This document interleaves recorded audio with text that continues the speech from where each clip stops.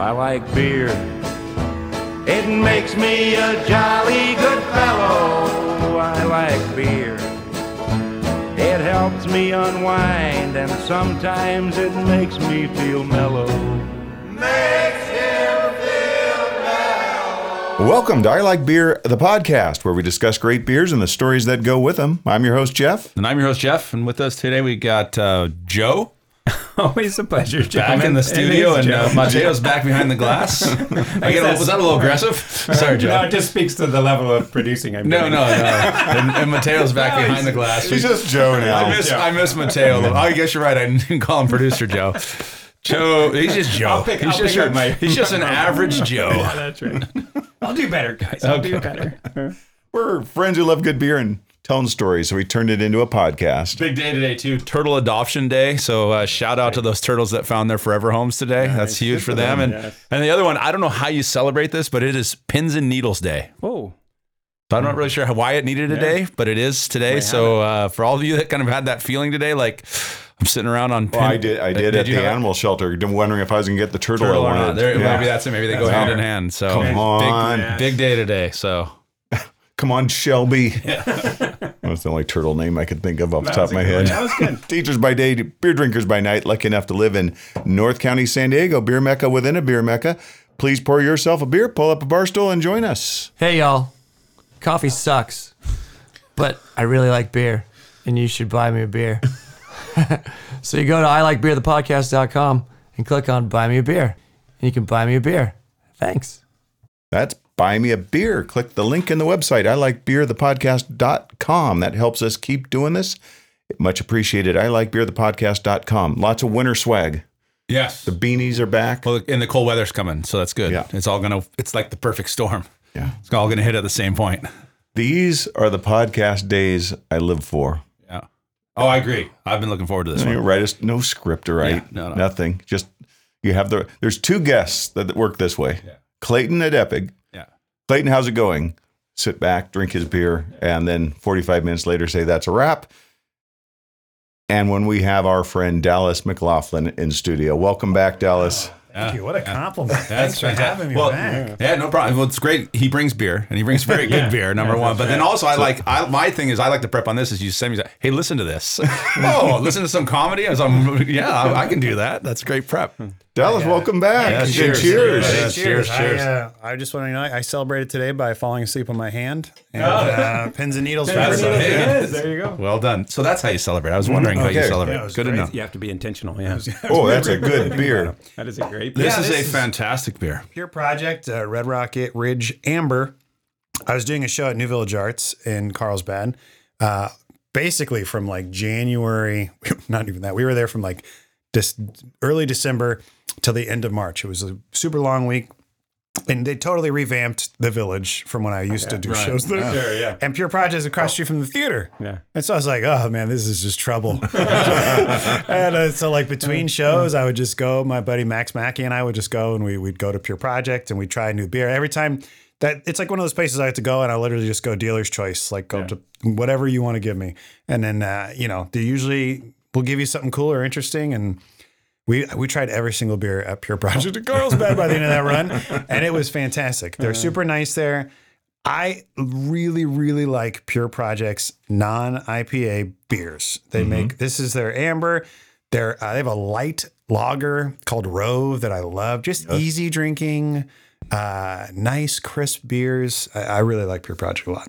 We just had them in here talking about really the art and craft of what they do and why they do it. It was fascinating. Right before San Diego Beer Week. We had a bunch of questions we never got to. Yeah, we were like, just keep telling us about your beer. Well, this one, Red Rock Ridge, I'd never had this one before, but this is what everything you look for in an amber ale. It's perfect. Yeah. We just went the other day, maybe last month we went to a show, saw a really light comedic show called Doubt. That's a joke. Have you ever seen Doubt, the movie? It was not a light show. But we went beforehand and they had this and I had it. And so then I saw it at Barron's. Have you guys ever heard of Barron's? No. It's like a supermarket. That's, what is it? Like a Trader Joe's? Yep. I have driven by a Barron's. Yes. Now that you mention that. But they have a great beer selection. Nice. And so up where I live, Barron's, great beer. So they had this. And then I got another one too, if you guys want it. But we'll get to that. We'll get to that. Yeah. I know. So Dallas, self-description, you tell stories to drunks. I've read that recently, very recently, right before you came in. We've had you on before. You're a self-described humorist. Yeah. Which one of our listeners, Travis, decided then he gets to be a beerist. Oh, that's perfect. As That's you a good described call. what a humorist is. Travis Hudson over at the Brewers Tap Room said, well, then I'm a beerist. And we had no argument with that. That made sense to us. That's a fun title. But can you give a quick review? What does it mean to be a humorist? Because I thought that was it had to do with knowing the craft and art behind not just telling jokes, but being funny and being witty. Yeah, I mean, I think I just do so many different things, and every one of them usually seem to be around comedy, center around having a fun time. So I don't like, I'm not, people are like, oh, you're a stand-up, but I'm not a stand-up. I don't do improv. I do some sketch. I write scripts. Like I do storytelling. Everything I have revolves around kind of like having a nice time out. And so it's like, this is funny, but I look at it like Gary Larson, who made The Far Side. It's like, I don't know what you would call that. Right. But I would call it humor. Right. And so I look at Gary Larson, I'm like, that's a humorist. And I'm like, maybe that's what I am? Like, I don't know. Or like Steve Martin. Not that I'm as good as Steve Martin or anything, but I wouldn't say Steve Martin's an actor. I wouldn't say he's a stand-up. He's a humorist. So that's kind of where I fit myself in. And I like it because it makes me sound pretentious. It's beautiful. It does make you sound pretentious, but once you meet you do not come across as pretentious. No, and that's why even which must take a lot of work. Just tell me about it. This is when the beer gets Tell me about it. Yeah, no, I do tell. I mean, I like to tell stories to drunks, and before I love being in bars with people. They're my people. It's just how I've grown up, Irish Catholic, and yeah. So it's I even out the humorous part with I like to be around drunks. Yeah, and I think you did tell the number one best moment in beer story ever told on this podcast. That had nothing to do with beer. It had to do with absinthe and at the Blarney Stone. Remember that story? I think that's hands down the best moment in beer story we've ever had. It is beer adjacent. Yeah, that's for sure. Yeah. There was beer involved at some point. That's true. Beer usually leads to these things. It's So last summer we got to see you here at the Moonlight. We saw you perform. Stole that show too. Yes. Oh my God. Yes. Stole that show. Jesus Christ Superstar. Oh yeah. You're Well, fantastic. hey, listen, if I can get somebody to laugh at Jesus Christ Superstar, And you did, and it was needed. Save the show for me because like I said, that was way darker than I wanted to go, and then you stole the show for me, so that was thank you so fantastic. much. And my wife kept saying, "Is that him? Is that?" Because she had heard the podcast, but is that it? I'm like, no, you'll know. You'll know. My dad did the same. My dad came out from Ohio, and it was just kind of happenstance that he was here while that show was going on, but which was great because he hasn't seen me do theater in, I don't know, 25 years. So it was just cool that he got to be out here, and he came. My wife had already come a couple of times, and he came with her and my daughter, and they were sitting there, and he did the same thing. He was like, well, where is he? Like, what is he doing? Where is that? Is he doing that? Is he dancing? Like, he was very confused. And then Sam just kept telling my wife, Sam, no, just wait. You will totally know when he's on stage. You will know. And he was like, he said, I certainly knew. Yeah, you did light up the stage. It was so fun. I think when the last time I was here, I think we had just started rehearsals maybe for it. And man, it was a dream role. It was like one of the things I'd always wanted to do since I was in high school. And never thought anybody would give me a chance to do it. And Glaudini over there at Moonlight, I auditioned, and he was just like, yeah, man, let's do it. And it was so fun. It was a nice, of all the shows I've done, to just get to show up for 10 minutes and then go back and drink was great. It was like, they call it the diva track. I went to maybe like 6 rehearsals. And really? Well, I mean, there was just nothing. I just did the song. But you had a whole crowd you were working on stage. Well, I mean, and that's the thing is, the song I had down before I walked into rehearsals. It's the one song. For the audition and for the callback, we had to learn half of it. So I already knew that song. I just knew it. So it was like that part we had down. The choreography, I didn't do much. So really, the part for me that I needed was the audience. I needed an audience because Steve wanted me to riff some. And I was like, I can't just riff to nobody, man. Like, I need to know what's going to work. And he was, I mean, Steve over at Moonlight, Steve Glaudini is just awesome. He's so fun to work with. And So if you saw that show opening night, if you saw me do it opening night, like to closing weekend, you would see two different shows. Cause like I was like finally able to like come up with some more jokes, see how the audience responded, because that was the other thing was they were like, is this sacrilegious? Are we doing something that's sacrilegious? People were really worried, and Steve was like, please don't do anything too crazy. So it was just kind of finding that rhythm and getting used to everybody, get that whole, the chorus, the ensemble, unbelievably talented group of people who were in the entire show. It's the same like 10 people doing everything. And they were so fun, and they were like so encouraging, because it's one of those things where you don't want to say something to screw them up, you know, like Look how he's grown, because we've really recently listened to your album. This restraint, this consideration of how other people might feel about something you say or do. It's called maturity. You've changed, man. I know. This is what happens when you have kids and everything changes. Yeah, you get perspective. But it was great. It was so fun. I'm glad you guys came. And but yeah, it was great. I think I even messaged you guys, when you come, let me know, and I'll come out and have a drink, because I would during the first act. I'm not in the first act. So I literally grab a beer and just come and sit with people and watch the first act. I just hide so nobody knew who I was. And then I would go back and, halfway through the second act, I come out, and then I go back and have a little shot at the end of the night.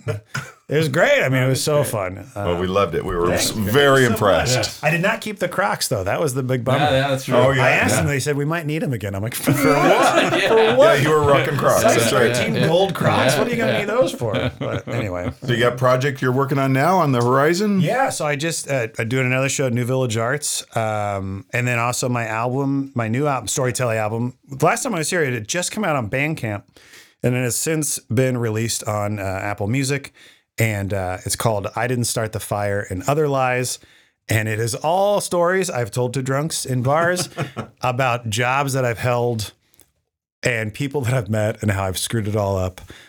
It's always half my fault.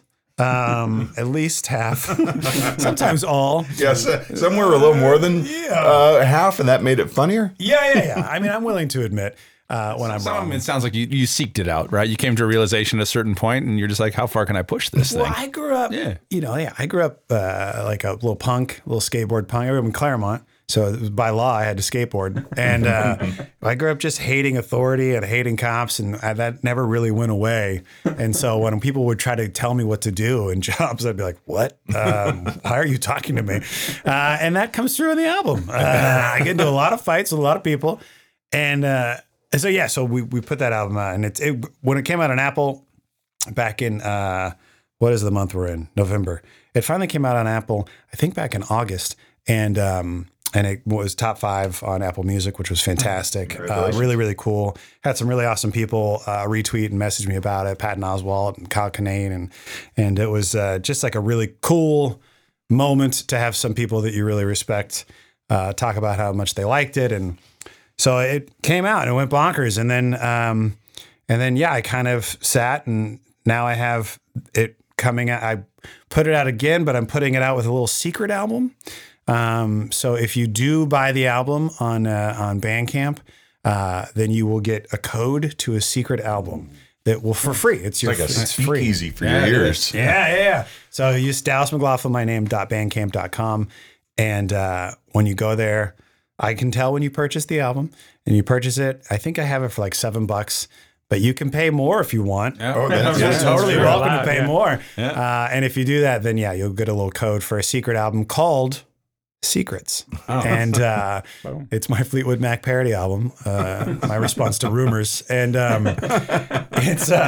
it's like all stuff I've worked on since I was like 17. So there's bands I was in, the music that we've never released to the public. I was in a kind of a popular band that I tell a story about on the album Bad Credit. Yeah. There's songs we never released that I put on this little Secrets album. Some punk bands that never saw the light of day but were recorded songs.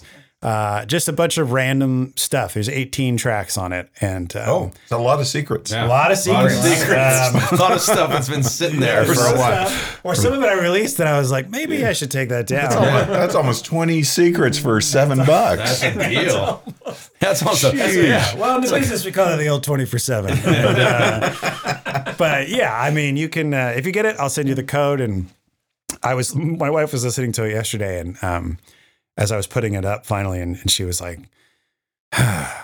And so that's why I know it's good. Yeah. Because she was embarrassed for people to hear it. Well, that's actually you've when you were here, you talked about your mom, you talked about your grandfather, you've talked about in some of your other comedy that we've listened to. You've posted pictures. It does seem like you were raised in a family that's a gold mine for someone who wants to be a humorist.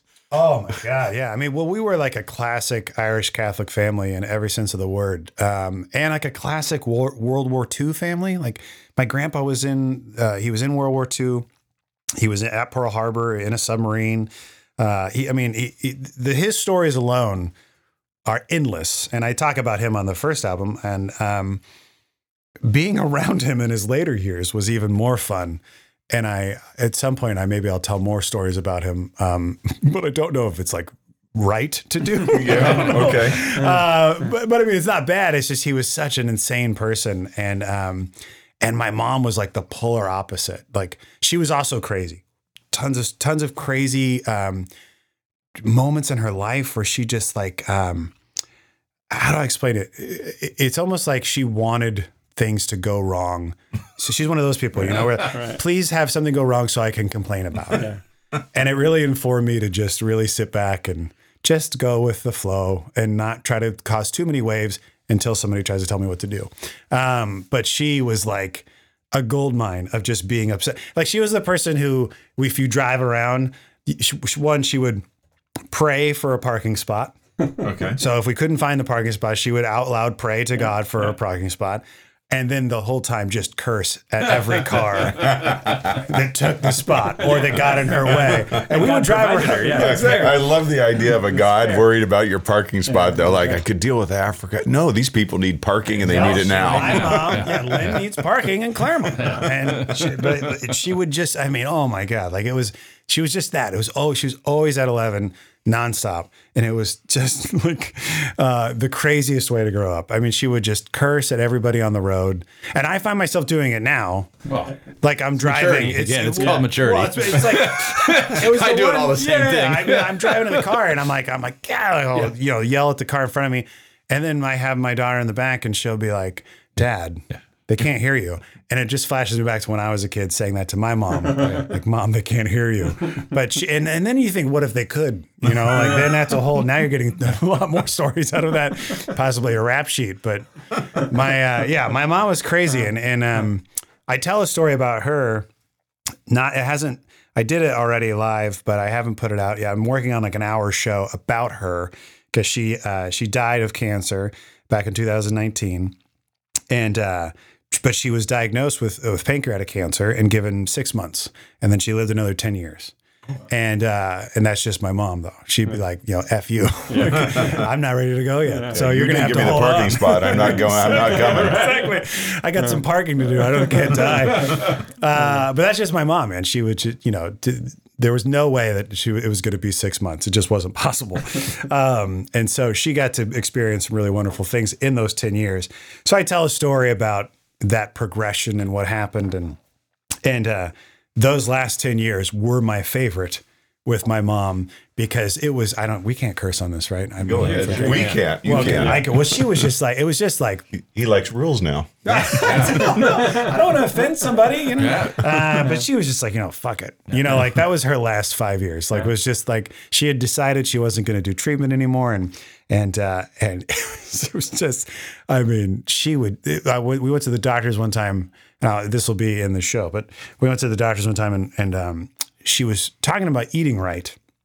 And she was like, well, I'm trying to do this and get away from gluten and all that stuff. And the doctor just was like, Lynn,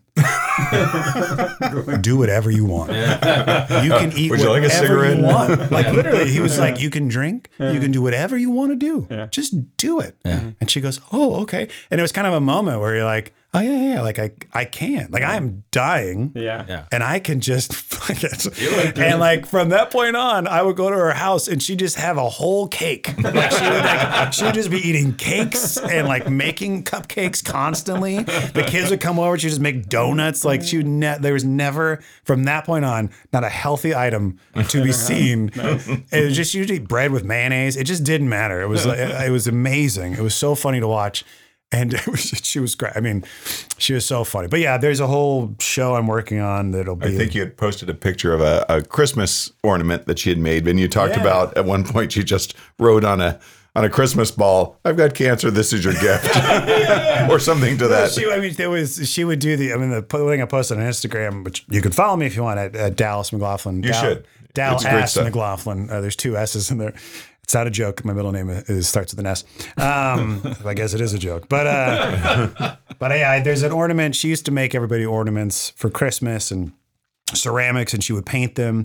And I had one. We have a bunch. And then when I got married, and she only knew my first daughter, and she would make everybody an ornament. My cousins, everybody got an ornament. It was like her fun thing to do.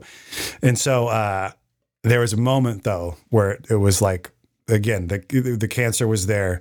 No more, there was just not a lot of trying anymore. And yeah, it would be an ornament that she clearly got from like Michael's for 10 cents, and that she would just puff paint your name, whether you could read it or not. And it would just have the year. And then it was like, there you go. It was clearly just like, I'm old and I'm dying. Here's an ornament. And it was these intricate, like she made one year, she made me this whole like Padres like baseball snowman thing. It was like this intricate thing. And then like 3 years later, it was just, here's a thing, don't break it. Like it was very, very funny. But yeah, she was a great lady. Very, very amazing person. She'll get a whole hour. She'll get a whole hour. I did. Yeah. The one story I did tell about her, was people, I haven't put it out on an album yet because I did want to put it on a whole album of its own. But it was probably the hardest story I've ever had to tell. And you guys have commented on it before. What I try to do with my storytelling as a humorist, and I say that with an eyebrow up. I almost threw a scarf around my neck there. Is like, I want to tell stories that everybody can relate to. Like everybody's had a parent with cancer or a grandparent or uncle or aunt. Everybody's been through that. And so it's like how, like I'm not trying to tell some story that people can't relate to. There's no point in that. There's no point in like making it bigger than it is. We've all gone through it. And so that story that I told in particular, people really resonated with it. And it followed me for like a year where it was like, I couldn't do anything better than that. And it was kind of made me mad at my mom. and then finally I kind of figured out a way around it. But that'll come out at some point. But that's, if you listen to the album that's out there now, it's not as heavy, not near as heavy, but it's also like, we've all had the shitty job. Mm-hmm. We've all had the shitty boss. Yep. And I maybe just yelled at him more than other people did. Well, I think what I appreciate it. So I've listened. You sent it over, whatever. It was a couple days ago. So that's all I've been listening to for the last day and a half. And what I appreciate, and it's one. Yeah, no, it's the same as the previous. Any of the other ones I've listened to. And that's I think where the humorous parts of it. It's how you see things, right, and how you look at things. Mm. And it's again with a sense of humor. You can find humor in anything, right? And that's a gift. And I think the skill in it is how you're able to convey that humor to somewhere else that then they find it humorous, right? Yeah. And I think that's what I really appreciate you is when you the take you take on things, for whatever with me, it's like, oh my, that's the same take I would have had, or I wish I would have had, or and I don't have the guts to say those things or whatever to my boss or that kind of stuff. But it's like, oh yeah, I've been in that situation. I would love to do it. So, but here was my thing on it. I going through and listening to that. Is there a job you haven't had? That's the first question. Right. Because it's impressive. If Every iconic San Diego job. Big and small. Yeah, I mean, it's impressive. The jobs you've had and the things you've done, and not just I'm sure even beyond, but just in San Diego alone is pretty impressive. I mean, I'd say you're like a San Diego icon. Yeah, just nobody really knows. Nobody knows you, right? No, but they do. But like, if you ever went to SeaWorld, you sat there and you watched those guys that got the crowd ready to go, and they probably saw you, and those kinds of things. Or you listen to the radio, at any of those drive times, and those they probably heard you at those points. I mean, it's probably don't get enough credit for being a San Diego icon. I don't. You do when you come here, but we still make you bring beer. Yeah, no, that's fine. I wish every podcast made me bring beer.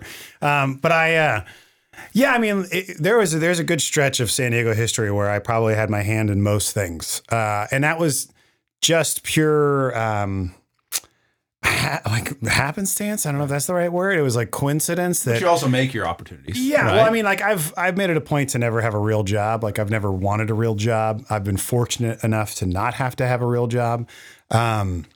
From an early age, I worked, I think I told you guys before we started recording, like I grew up very poor and I started working at 14. Like that was what we did, like you had to go out and make some money because that was how money was going to be made. My mom had 3 jobs and so we just had to make money.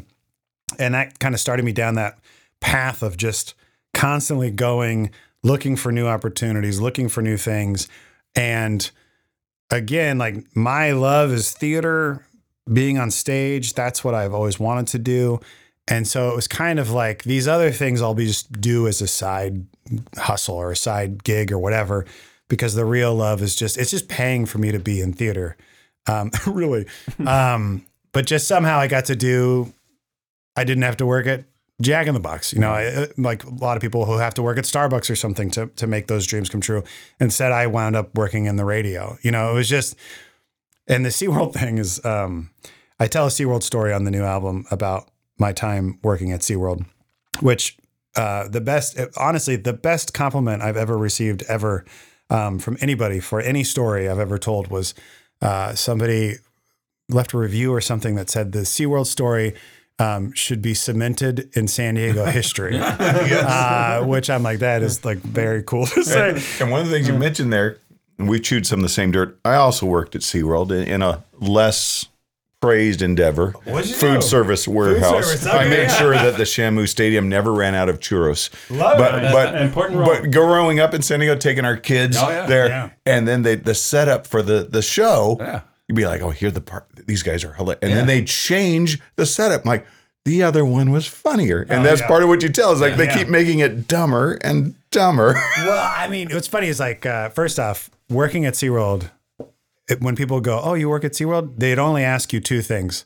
Oh, do you ride Shamu? Or do you sell churros? That was the only 2 things anyone ever thought churros. anyone did at SeaWorld. Yeah, I mean, they would change the show so often, every 5 years or whatever, they would change the show. And then it got down to like every 2 years because the show's ratings kept falling and falling. And so they kept trying to do more and more. And in the early 2000s, I ended up writing and directing a lot of shows at SeaWorld just because I had been writing and producing my own theater, sketch comedy, live theater in San Diego. And SeaWorld people found out about it and they were like, oh, you can write scripts? Can you come help us write scripts? You're here already. And I was like, yes, please let me help you write scripts. And then that kind of forged this really cool, probably like 8-year span where I was writing and doing more. And there's a show there called Pets Rule that I wrote that show. I wrote a lot of the Sea Lion shows. I wrote a lot of the Halloween shows that we put in early on. And it was just like, I was just there and I knew the beats, you knew the beats. And if you go, every show is similar. There's always the same beats. It's just how do you fill in between those and make it worth your while to watch. But then they were just like in the story I tell, they would bring in these bosses that had nothing to do with anything. It was like if you, as the churro salesman. That was also true in the food warehouse industry. End of the industry, the churro guy, and then you bring in the cotton candy guy, and he's going to tell the churro guy how to sell more churros. We're both sticky, but this is totally different. Yeah, no, SeaWorld for a long time, and I don't know much about it anymore. But it's a corporation. It's a big corporation. And when I was there, most of the time, I would say the majority of the time I was there was owned by Anheuser-Busch. And although we did get free beer every month, that is. We got at the end of every shift. You should have worked in the warehouse. It was fantastic. I mean, I remember I go to like beer school, the beer school they had, and if they found out you're an employee, they just gave you full cans of beer. There was no tasters for you. It was great. But like it was yes men and women, they would just get promoted. Didn't matter what you did. For a while, our vice president of entertainment was a guy who started parking cars. That was what he did. Very nice guy. He was good because he knew, I don't know how to do these things, so I'm going to put people in the right positions. But he was a good leader and organizer. The guy I tell about in the story was a vice president who came in who was not those things. He had very tiny experience in entertainment, and he just thought he knew what he was doing. And it was one of those things where you're like, what are you doing, man? Like, why would this works? What we're doing works. Do you see the people laughing and having a good time at the Ceiling and Honor show?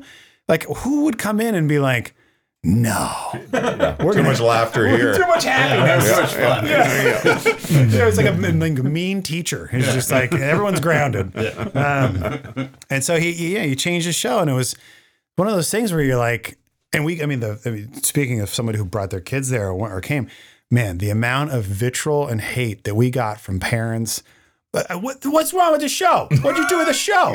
I was And you're probably like, one of those. I wouldn't have said it to the performers. I would not have said it to the they would performers, yell but I to would have said us it. and the trainers, and we were like, we don't make the Used decisions, to be man. funnier. Yeah. Well, the best one too is when, as a performer, there was usually 3 or 4 of us that would do the show.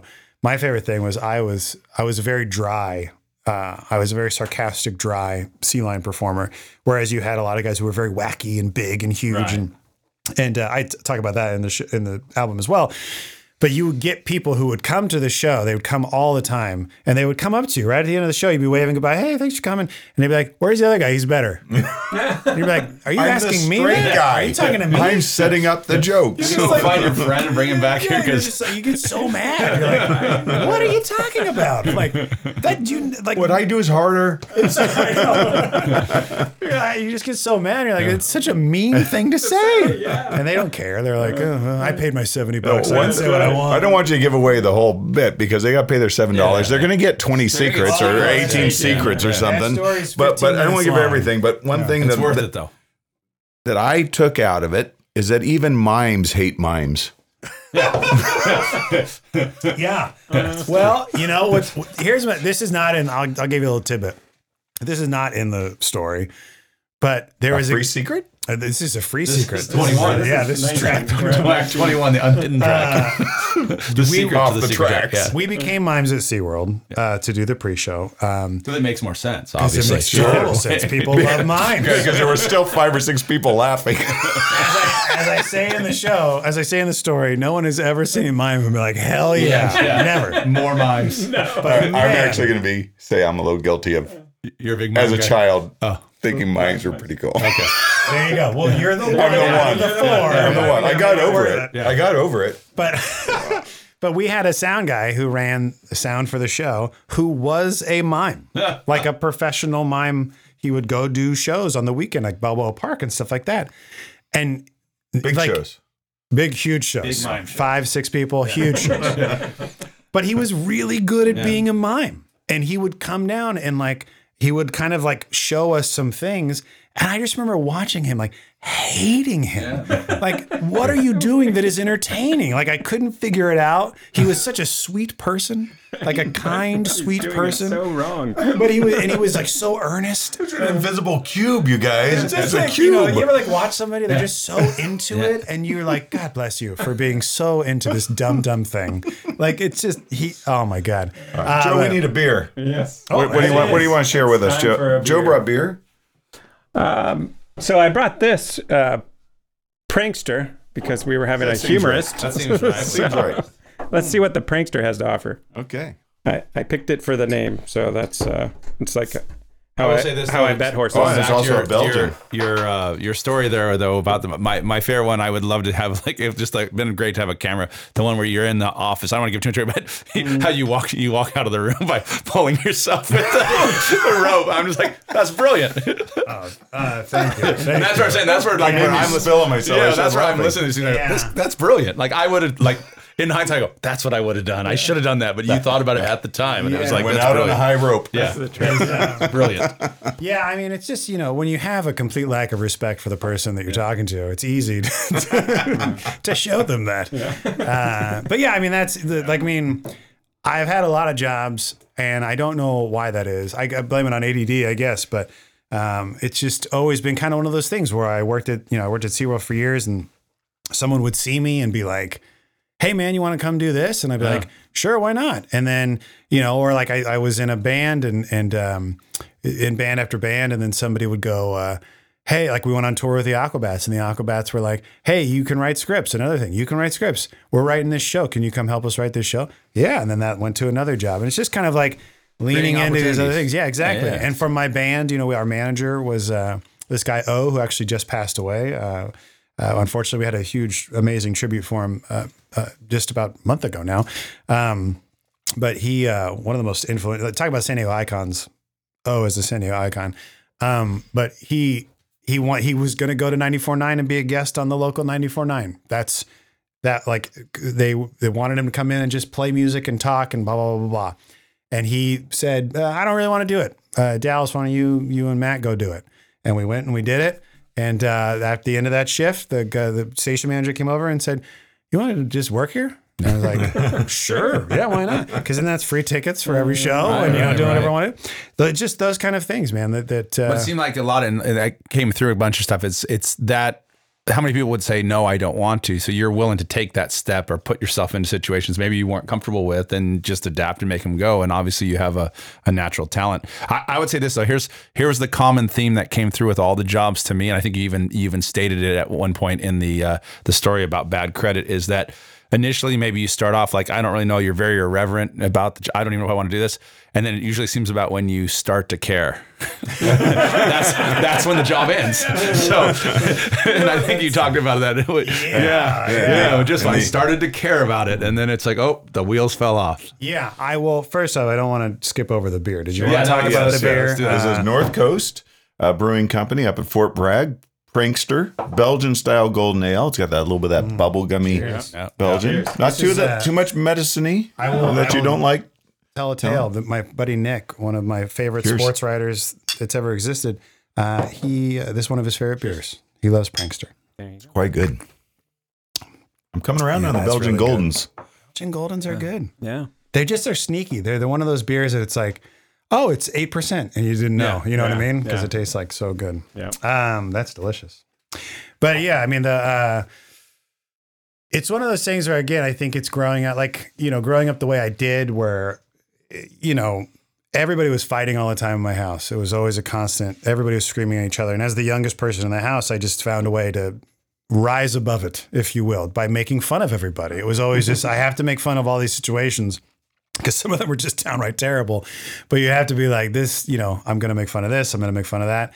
I just told a story that will be on an upcoming album about my sister. And that was kind of a lot of the craziness in my house. And based on like just not really trying to take anything seriously, that's kind of how I grew up. And then when you put me in a position where I'm supposed to take something seriously, really hard for me to figure that out. And like, it started very early where somebody was like, I worked at Papa John's for 2 weeks because they wanted me to actually deliver pizzas. And like, that didn't make sense to me, to my brain. Like, waste of talent. Why would I do that? And then I'd take a really long time because I just didn't care. And they'd be like, you can't take that long. I'd be like, why not? Like, who cares? We're delivering pizzas.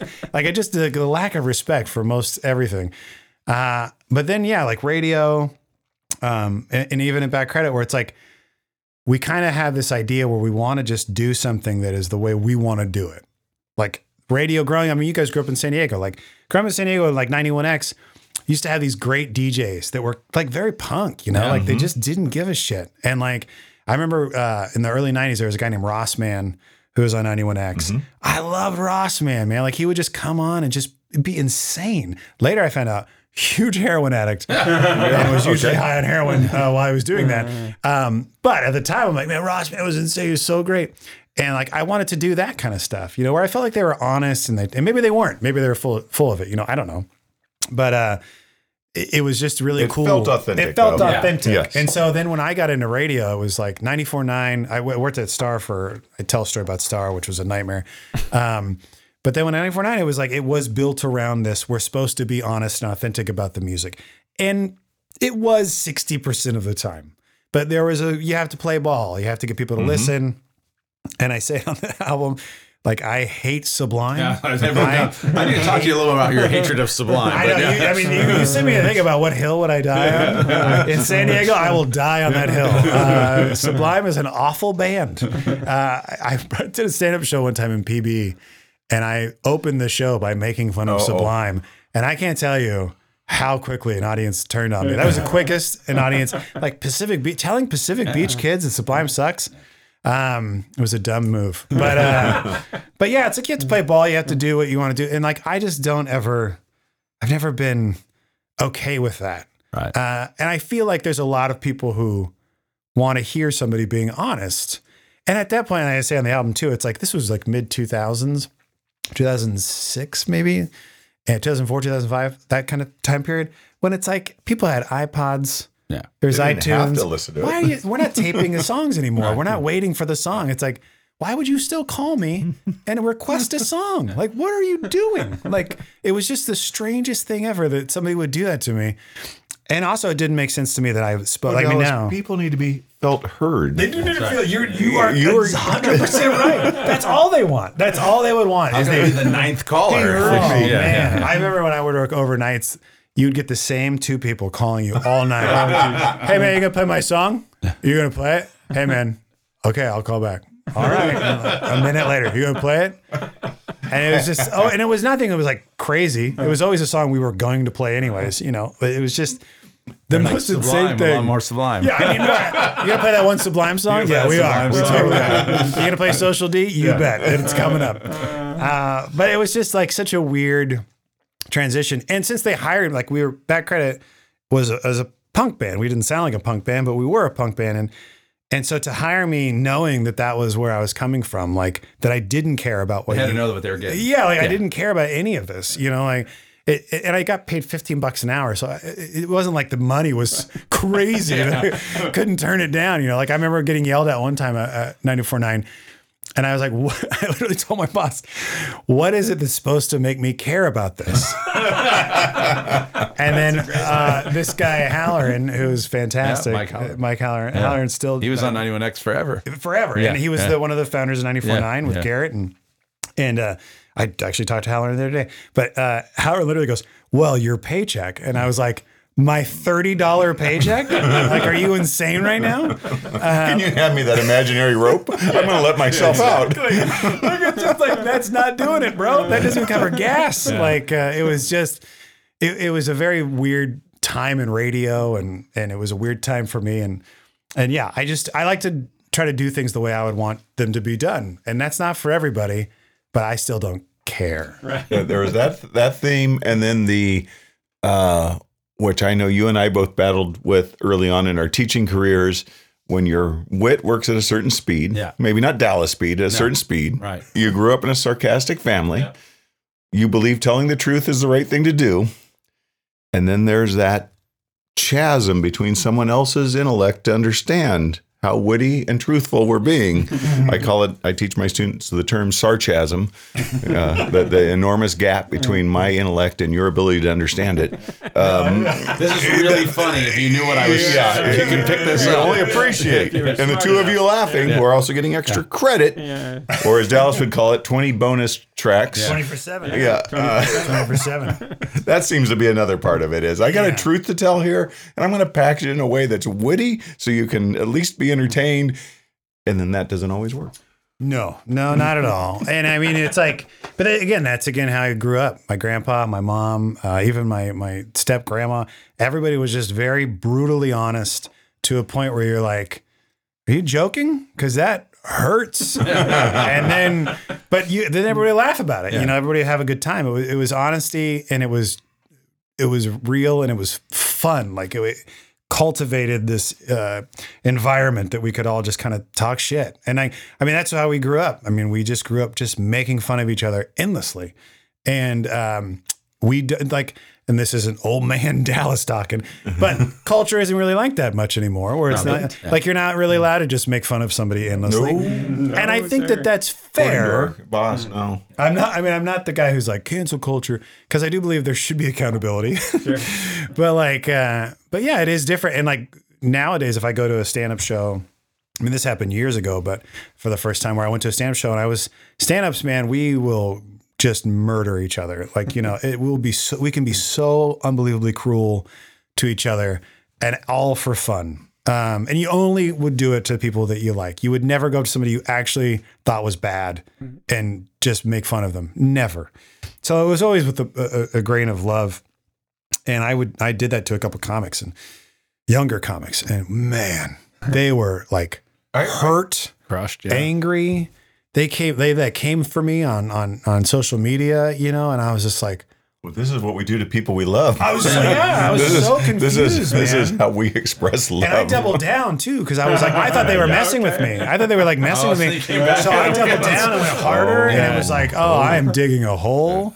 And I wonder about that because we've certainly seen that not only in our classroom but in families and our coworkers that especially post COVID, that there's I don't want to say a sensitivity. I don't want to be nasty about it, but certainly the ability to joke about oneself, to give and take, is not what it used to be. I'll just leave it out of that. And I was wondering if that's true for a comedian.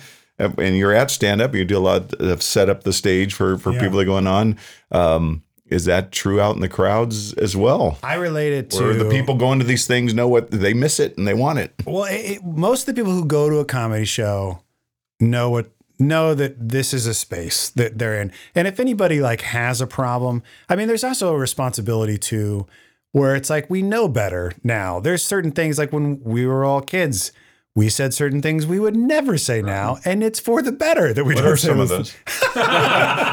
Let me have top five. a few more beers and we'll start talking. That's track 20. But it's like, so there is a responsibility for comics to be, instead of this like, well, I'm going to double down on like anti-cancel culture and just be cruel. It's like, come on, like we can all be smarter than that. However, you go to a comedy show, there's going to be some things said maybe you don't agree with, maybe you don't like. You're there at the comedy. You chose to be there. Like nobody dragged you there. And then, or maybe they did, but oh well. But then, when you're there also, like there is a level of, I do a lot of crowd work at shows and I used to do a lot of racial stuff. And that's because I grew up in a multiracial family. My sister was Mexican. My nephews were half black and so that we just had my uncle was homosexual. Like everybody was around. There was never a reason to think anything weird was happening. Right. This was our life from the beginning. So like I feel very open and free talking about it because it doesn't make me feel weird. And when I would talk to people in the audience and do racial things, I feel like they could sense that there wasn't any malice, that it was very open. And I would do a thing that Don Rickles used to talk about was like, make sure they're laughing. Make sure they're having a good time. If you're talking to them and you're making fun of them and they're just staring at you, kill it. Move on because it's not going to work. Yeah. And that was the thing that you learn if you're doing it. If you're going to go to the crowd and start doing stuff that might be insensitive, you better make sure that they're all on your side and that you're not being mean about it. Now, on the other side of that coin, as I talked about my mom earlier, there was a moment where she realized like, I'm dying. So I'm going to do whatever I want, and I'm going to react to things however I want, and I don't care what you think. And you bring up COVID. I really think like during COVID, especially the early days when we didn't know what was what, people were just dropping dead in China, and you're like, oh my God, and a whole cruise ship died basically. Yeah. It's like everyone's scared out of their minds. Like we all collectively had this like near death experience where I think collectively we were like, hey man, screw this. Like I'm going to say what I want and I'm going to react how I want. Like people quit their job. I think we might have came too hard at that because the backlash was now everybody's very sensitive. But that's about what everything. I mean. Though. I think people got that. I think people got sensitivity from that where they're like, hey man, I don't like what you're saying. Right. Where it was just like this freedom to fight back or fight on, like whatever you wanted to do. Everything just got louder. And there was less time for BS. And whether it's right or wrong, I mean, it's here. And I think that like we all have to adapt to it. Honestly, with the storytelling thing, it's one of the reasons why I really, really enjoy doing that rather than stand up, because I can sit down and I can write this story and I can really, if I have a point to make, I'm going to really take my time making it, crossing all the T's and making sure like everyone knows. Like I just did a story about weight loss, because I lost about 80 pounds and I did this story about it. And I was like, there's no way I can tell this story without offending somebody. Mm-hmm. It is impossible, but I'm going to do everything that I can to make sure that this isn't about like weight shaming or anything like that, because that's not what it's about. Right. This is my story and it's about health, and I don't like, and it was hard. And I mean, I told that story, I told it twice in San Diego and LA. In San Diego, it was received well, but halfway through, a larger person got up and left. Oh, yeah. And I can't get mad at them because I can't figure out what they're going through. I don't know. Would love to talk to them afterwards, but that wasn't an option. And in LA, the story went over horrible, and I was yelled at by people who said I was fat shaming and all the other things.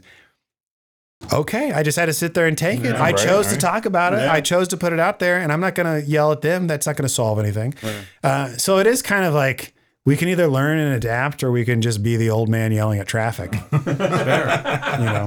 I'm going to switch over more positive, and you talk about this because the whole thing about kind of meeting your heroes, and you tell the whole story about Steve Martin, who obviously just a genius, right? And everything he does, it's incredible. And you even talked about things that I probably wasn't even aware that he did within your, stuff, but he's a genius. I mean, and I thought that was such a great story, and I really appreciated how it kind of ended, how your interaction ended with him, because I could put myself in that same situation, thinking about like meeting your heroes and all the things you'd want to say or to try and say, what they meant to you and everything else, and how it was just kind of cool at the end. It was just like, thank you. And he kind of just said, thank you, but so much in that thank you. I just thought that was a really neat story and really neat, how it played out for you. And then I thought the Paul Simon part was hilarious too, as well. But I saw that was like so much was packaged in that thank you. And then how meaningful that must, I don't know, maybe what, but for him just to come back and say, no, thank you back is just like, wow, that's pretty cool. And to hear the whole story.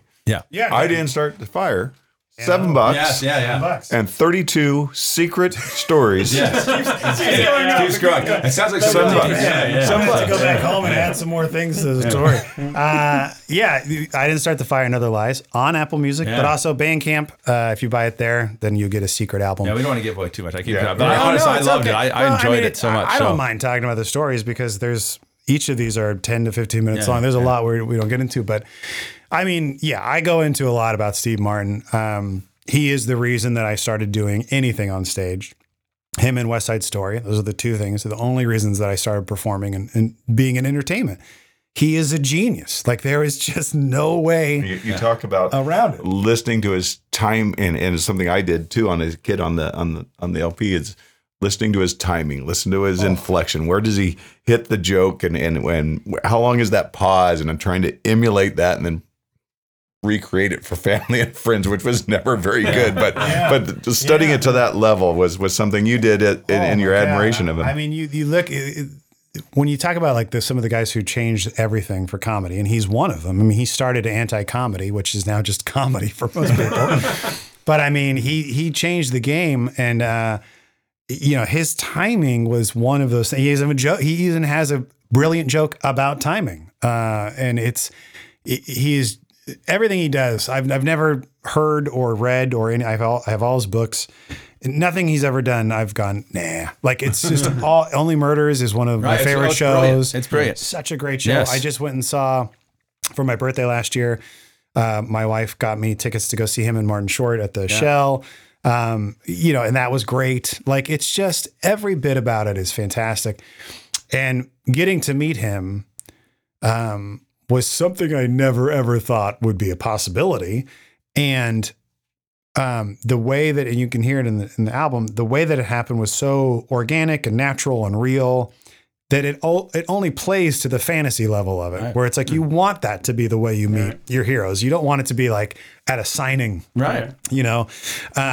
So it was just such a wonderful experience.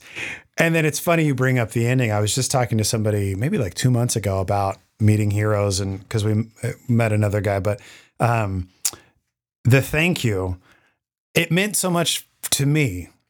And I always wonder how much it meant to him. Because I wonder if it just was, no, thank you. Just as like a little wink and see you later. And it didn't mean anything to him. But to me, it was like, thank you. Oh God. Like it was just like such a moment. Don't think about it too much. It meant whatever you needed it to mean. I'll take it to the grave. Who's not got a thank you from Steve Martin? Right, the rest of us. So on my gravestone, I might just say thank you, Steve Martin. But it was such like a great moment, and he is, like we talk about comedy and humorist, and like at the end of the day, comedy and even being in theater, doing theater, it's a very lonely gig, and we joke about it all the time. We're doing shows. when you do shows, it's like the people you're doing shows with, they're your best friends. And then the moment the show's over, you don't talk to them ever again. Yeah. And it's true. Like everybody in Jesus Christ Superstar, we hung out constantly. I maybe talk to one of them now. And if we do another show again, we'll hang out together every day. Like, well, I love you. And no animosity. Everyone gets it, it's just how it is. And it's a very lonely experience. And to see that in Steve Martin, that he still understood that, knew that, and just wanted to hang out and talk comedy was like, man, like it's just, and I'm a comedy nerd. So it's like, even the story starts with me doing a weekend with Norm Macdonald, and that was the premise for it. And even that alone was like, never thought that was possible. And Norm Macdonald's a student of comedy. So we literally would just sit for hours. We would go out after shows and drink coffee at Brian's 24 next door to the club. And we would just talk about like Fatty Arbuckle, and who does that? Me and Norm Macdonald. And his opener, Sean O'Connor, his feature Sean O'Connor, who's a brilliant writer, would just be miserable. He hated it. But it was like, we couldn't, so it was like to have Steve Martin come and want to talk about comedy as well. And then the fact that Paul Simon hates my guts is just like, it was just a wonderful balance to that experience where it was like Cloud9 and then, Paul Simon hates me. Like it was very, very interesting. But yeah, that picture of me and Steve Martin is my profile picture on Facebook, has been since the day after that.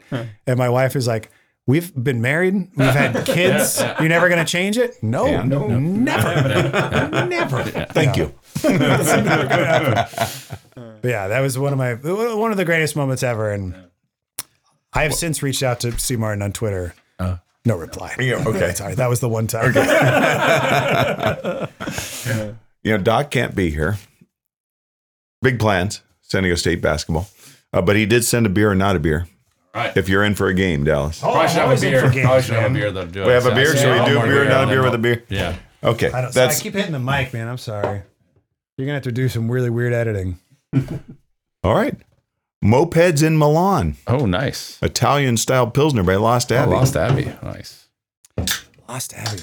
You sent me those questions about the hill. Let me know if you ever want to talk about it. We are. Because we're going to save them because that's my little way of getting you back in here. I'm very interested to know what you guys think about one of them. Yes. Well, let's plan that.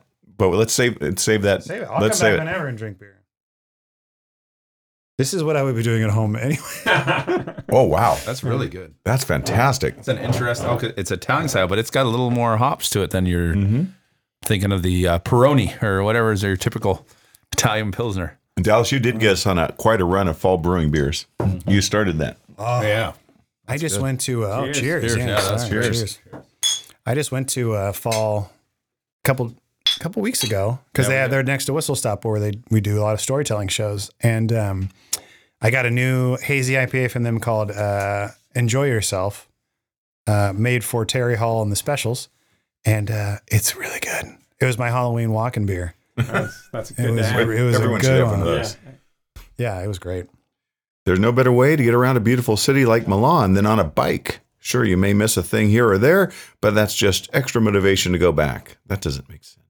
Enjoy our take on the Italian Pilsner, clean and refreshing with just enough of a hoppy bite to remind you we made it. Lost Abbey. I really like Mopeds that. in Milan. That's delicious beer. It's clean, crisp, but it has some hop. Some It's hop. better than Peroni. Yeah. Oh, much better than Yeah, Peroni. it's like a better version of Peroni. Yeah. Hard to imagine. Yeah. I like Moretti. Moretti's probably my favorite good too. Italian. Yeah, that's a beer. good one as well. No, those are not good. Oh, okay. Wow. I thought we were telling the truth here. That's a beer hill I would die on. You don't like Moretti? No. Well, there Not was a at all. time. Well, do you remember when remember when we didn't have all these options? Yeah. And you would go to some nice Italian restaurant and they would have Moretti and Peroni. We live in San Diego. When did we not have these options? Oh, come on. The early 90s, there was not. Really? Okay. I think I had a Peroni a couple months ago at an Italian restaurant. That's all they had. One of my favorite. Okay, it doesn't. We don't. All right. I don't want to make you mad. I feel like you just got very angry. It's okay. It's all right if you like it. People don't have to like the same stuff as me or just like the same thing. I wouldn't go to the store and be like, "Can I get a Maroni?" Right. Yeah, I would get something else. In the field, the vibe of the restaurant. there, Right? Because it's Yeah. not good. That's fair. How do you feel about? But if you go to Chow's out here on the back end of Vista, which Joe and I went, they have some Italian amber, and a Pilsner on tap. I don't remember the brand, but it was quite good. It's good. I went to, since the last time, sorry, you have a thing. No, we did. Go I was ahead. going to say, well, since we've last talked, I think Yeah, maybe. I went to Scotland. Oh, I think since the last time, since the last time we talked, I went to Scotland for like half of June. We were there. Wow. And I made it a point to drink everything, and we went all around the mainly the Highlands, but oh man, they have some really great beer, like really great beer. And I didn't know they were a huge cider town, and I'm not usually a cider person, but wow, like their ciders were legit. You know what I mean? Like it was like you can either have a cider that tastes like a cider, or you can have a cider that tastes like alcohol with some cider in it. And there was like alcohol with some cider. yeah. Recently had We one had of one those. of those. Yeah. There you go. And their gin is really good too. I didn't know they were a big gin country, but we had gin made from water of the Loch Ness, and it was right out. They had That's a little very cool. distillery right off the water there, and it was very cool. Anyway, I'm sorry to interrupt, but No, that's we were talking about Italy, it made me think of Scotland. yeah, that happens every time. Yeah, You were trying to back off the beers that aren't the Peroni being good. Being it's not good. I love how mad you got about it. I'm not mad. I'm disappointed. Dallas, I'm not mad at you right now. I'm mostly disappointed in talent. He knows better. Do you have a He was just trying to be agreeable. I think I'm going to bring Peroni so I know the podcast coming up. Yeah. Next time you come to Moonlight Shaw, man, bring a Peroni. We're gonna have a All great right. We're time. all drinking Peroni. If it's all there is to drink, you all know that I would drink it. We're gonna do all right. And that can't be said for every beer, but I would drink this. That's Okay. fair. All right. Doc sent along, beer or not a beer? Hoppiest game show on earth, I believe he says. That is. Dallas, don't know if you played this before. We didn't play this last time. No, I'm going to name 4 beers. Okay. 3 of them are real beers. 1 beer Doc made up. I have the answer key, so I will abstain from playing. But he did listen to your stuff. So these are all beers based on mimes. Okay. I love this. Wow. All right. So here we go. I like So quiet 4 beers, alcohol, yeah. 3 are real beers, 1 Doc made up while pulling an invisible rope. Beer number 1, don't mime if I do, a French toast stout. Don't mime if I do. Beer number 2, mime your own business, an IPA. Mime your own business, an IPA. Beer number 3, mimes shoot blanks, a Pilsner. Mimes shoot blanks. And beer number 4, great mimes think alike, a hazy IPA. Great mimes think alike. One is fake or 3 are fake? 1 is a fake beer. Okay. Don't mime. Beer number 1, don't mime if I do. Beer number 2, mime your own business. Beer number 3, mimes shoot blanks. And number 4, great mimes think alike. So Dallas, which of those beers is not a beer? Oh man. Okay. I'm having to. The one thing that a lot of craft brewers do wrong is puns. That's fair. So initially my brain goes to mimes shoot blanks, but I'm like, nope. Somebody would have been like, that's hilarious. Yeah. That's gold. Let's go. Comedy gold. It's gold. I'm gonna say the fake one is don't mime if I do. Don't mime if I do. That's my French choice toast for out. the fake Okay, one. Joe. Great mimes think alike. Great mimes think alike, the hazy IPA. And talent, I'm going to go with mime your own business. mime your own business IPA. We all picked a different one. Mateo is going number 4. Great mimes think alike. Okay. All right. Don't mime if I do. A French toast stout is from Epicure Brewing. That was a real beer. All right. Great mimes think alike is from Dot and Line Brewing. Mimes shoot blanks is from Rebels and Lions. So mime your own business is not a real I think it might be the beer. first time I've got one right in like 2 years. Yeah. That's almost too good of a pun for me. It though. is. I was just like, wow, that is Yeah. dead on. Where was that one from?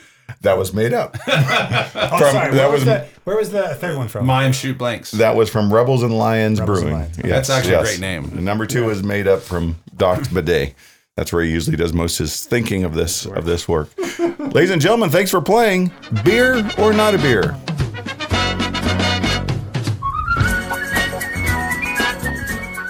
Feeling pretty good about myself right now. All right, so Dallas, real quick here as we finish up, next shows, what's coming up for you? December 9th, we are doing a storytelling show at Public Square Coffee Shop in La Mesa. at night. So we'll have beer. They have beer there. Oh. Yeah, and they're doing pizza that night as well. They have We'll they get started doing. pepperoni and a pepperoni pizza. Sounds delicious. They're doing really great. They do really great pizza there. But yeah, Public Square in La Mesa, right in the Village. I think the show is at 8:00, and it's called Story Punks. And we do it through So Say We All, and it's like kind of like a best of show. So every person who's there, their story they've told is tried and true. And it's a short night. There's 5 storytellers. I host the night, so I start with the story and then bring up the other storytellers. And we just do 5, and then you're out. And it's like an hour and Sounds great. yeah, it's like an hour and change. That's what I mean. The other storyteller shows are great. They're fantastic. Not like this one, though. Well, December 9th in La Mesa. You're there for the night. This one, it's like you're coming into the Village, going to have a beer, maybe 2, maybe have a cup of coffee, see 5 stories, go get dinner, or vice versa. But They it's had pizza there.